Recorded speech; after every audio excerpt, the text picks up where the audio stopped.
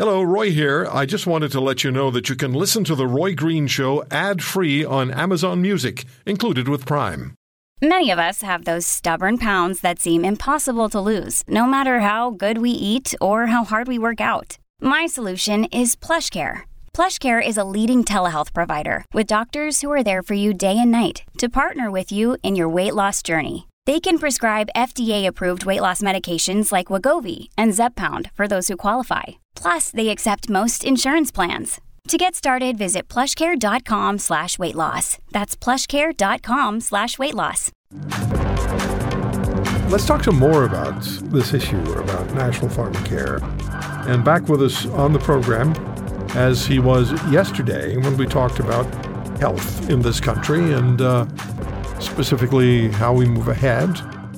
Dr. Neil Rao, infectious diseases specialist, assistant professor of the University of Toronto School of Medicine, former member of the Ontario Committee to Evaluate Pharmaceuticals. Dr. Rao, thanks for coming back. Is Dr. Rao there? Yeah? Dr. Rao, can you hear me? Let me restart Zoom. Oh, there you are. No, is he there or not? I'm just going to restart Zoom. Okay, we have to restart Zoom apparently. So is that my fault too? Oh, that's not my fault. Everything else is today, but that's not my fault. It is a hugely important issue. You can always call them and do it on the phone, right? It is a hugely important issue to all of us. And now that we see that the NDP and the Liberals are really their alliance, if you will, should we call it a cooperative government? Reality seems to hinge on the National Pharmacare program being passed and put in place. It becomes massively important to all of us. Millions of people in this country have no family doctor. 6 million roughly have no family doctor. So as we've said many times, the actual chain of healthcare breaks down at the first link. Do we have Dr. Rao now? Okay, don't let me know. We're going to be just fine. There's no help for the condition that Tom and I have right now, but it's hugely, hugely important. 6 million people have no family doctor. Where do you go? You go to the ER. We know the ERs have massive troubles. We had the president of the Canadian Medical Association tell us about that just a few weeks ago. Where do you go? A walk-in clinic? They're just going to send you somewhere else. And the problem becomes larger and larger as doctors age more quickly than the general population, and then they retire faster than the general population does. So medication becomes increasingly important. Pharmacare is increasingly important. But is the answer really to turn it over to government supervision? Dr. Neil Rao is with us on The Roy Green Show. Thanks for being patient. We did this to you yesterday. Zoom worked yesterday. Yeah, I know. Well, something didn't work today. Something didn't work yesterday. You don't have a little black cloud following you around, do you, Dr. Rao? Nope. No, you just you're dealing with me. So let's just get to the fundamentals here of our national healthcare program. Do you support what the Liberals and the NDP are say they want to put in place? Is it fundamentally a good idea? For everyone, I don't think it's the answer. I will speak now more as a physician, forget my prior role looking at reimbursement of drugs, which we can talk about later if we have time. When I see patients who are lower income, but they are not on welfare and they're not elderly, it's like group that Sean Watley was talking about just now. That group that's they're the lower middle class squeeze, and then they can't afford their drug deductible and they stop taking their medications. I think that's a very sad thing. And we need to have some solution for that problem. Many people who are better off, not lower middle class, will have at least a drug plan through work. So private, this sort of tapestry of different forms of coverage manages to look after everyone. But there is this group of people that I think still needs to be covered and that we have forgotten where they can fall through the cracks. The other thing is that we have an example in Ontario called Trillium, where people who are not on welfare or not elderly can apply, and then there's a means test. And if they pay more than a certain percentage of their income towards drugs, then they're reimbursed. that deductible that they're paying is currently 3 or 4% of their income. And so for someone who's lower income, that could be a sizable amount of money depending on what condition they have, say if they have diabetes. If we can lower that deductible for people who are lower income, that could achieve the same thing without a whole elaborate national process. Each province could be funded to improve their equivalent of the Trillium program. I think there are simpler solutions than setting up a whole bureaucracy and a national program with lists of what drugs are covered or not. There is a disparity between provinces as to what drugs are covered. If we could even make that more uniform with the Pan-Canadian Pricing Alliance model that has already been developed by governments, we could harmonize between provinces and have the same kind of coverage.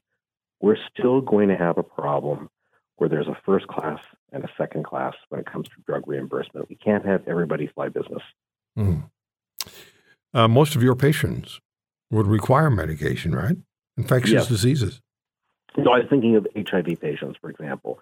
Every HIV patient has access to drugs, but they're the odd people who have trouble shouldering that that deductible portion that they have to pay if they don't have a private insurance plan for work, or if they're not on the government Ontario Drug Benefit Program, which applies to people who are very low income or elderly. Do all the provinces have programs similar to the one you mentioned in Ontario, the Trillium program?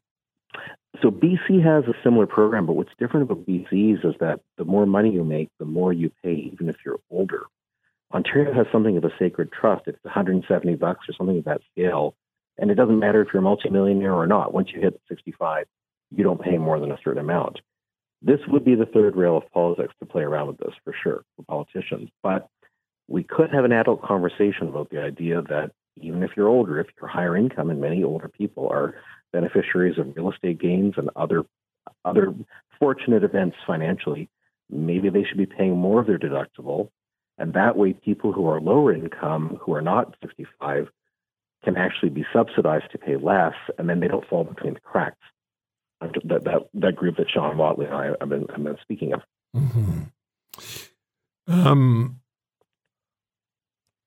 When governments get involved, and there seems to be near panic between the Liberals and the NDP federally now, let's, for God's sake, hang on to our coalition, because if we don't, there'll be an election and we'll get wiped out. In an election, we just heard earlier how likely it is the Conservatives will have a massive majority government were an election to be called now. So the political interest is in creating a dynamic that keeps the coalition in place. And when governments get involved, there always has to be a big bureaucracy to handle the smallest of issues. Not that this is a small issue. It's a huge issue. I just worry that the bureaucracy may turn out to be the same that is handling healthcare now. I know there are 13 different bureaucracies across the country, but I worry that it's going to be the same sort of thing with bureaucrats deciding what medications are even allowed into Canada if they're going to be paid for in whole or in part by the government. I guess I'm agreeing with what you're saying. They're swatting a flea with a .50 caliber machine gun. Well, I think we'll still have access to every drug in Canada. The question is whether it will be paid for everyone. And then you will have certain people from certain parts of the political spectrum saying that we have an unfair system that's not equitable, where richer people have access to better drugs. In some ways, this has been leveled a bit with drug reimbursement on the public level, covering almost every drug except some really exceptional ones like those for cystic fibrosis that were just discussed by Dr. Watley. But generally speaking, most of the good drugs that people need are covered. I think we can just smooth the edges on our current system without reinventing the whole thing, or by harmonizing across provinces what some of them do. If you could just get them together and all agree to do the same thing and lower that deductible for the equivalent of Trillium, I think we could still get to the same endpoint and deal with those people who might fall between the cracks. Getting people to take their medications is its own separate challenge. There are people who have very good reimbursement who just don't like taking their pills. And that's a whole separate challenge. There's no question that for some drugs, if you cover them, even if the drug costs money, there's a whole system's savings by having them take their medication. They won't end up in the hospital.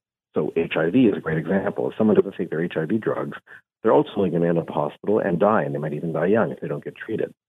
Viral hepatitis, if you cure people of hepatitis C, there can be health system savings that are a big payoff relative to the cost of the drug, depending on how the drug is priced. But in some other cases, it's not so clear-cut. And then the question becomes, what's a fair price for governments to pay? And that's still the elephant sitting in the room. Whatever we do, drug reimbursement and getting fair pricing is a tug of war between the manufacturers and governments. And it's always Solomon's justice what the final result is. Yeah. So, Dr. Rao, how is that done? How do you evaluate pharmaceuticals? How does it work? So, first of all, I want to point out that the provincial level has changed a lot over the past few years. It's become more of a national process now. So there is an organization called CADF, Committee to Evaluate Drugs, Technology, and Health, that reviews any new drug that is submitted to them by the manufacturer. So let me give you a theoretical example because I'm not involved in any of the decision-making. Supposing Ozempic, the great weight loss lowering drug you've heard about, came before CADF, all right? Ozempic would have been tested in trials for certain types of what we call indication uses. And weight loss may not have been one of them, but diabetes is one of them. And they make an assessment of the effectiveness of the drug and then look at the price of the drug and look how it compares with pre-existing drugs and make a decision based on the economics and on the results, whether this drug should be reimbursed. And then the question becomes at what price? And it also becomes for what type of situation. So maybe it's good for a certain niche situation where people have tried other drugs and failed. When it comes to using it first line, it's too expensive. Or maybe for weight loss, it's really expensive. And if you were to fund it for weight loss, so many of us are above ideal body weight that the numbers would be staggering. It wouldn't be reimbursable from a public plan. So those are the kinds of decisions that are made.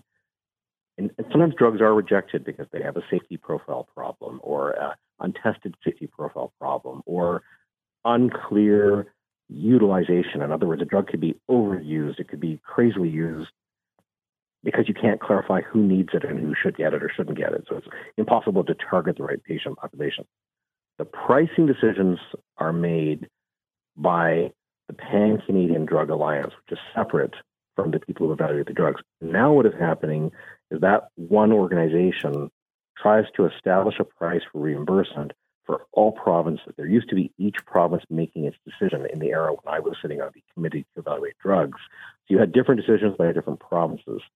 Now it's being harmonized where one decision is made. It's winner takes all. If you're approved and you get a good price, all provinces are on. And if you're not approved or you can't come to a favorable price, no provinces go on. So that's the model it's moved to. Should patients worry?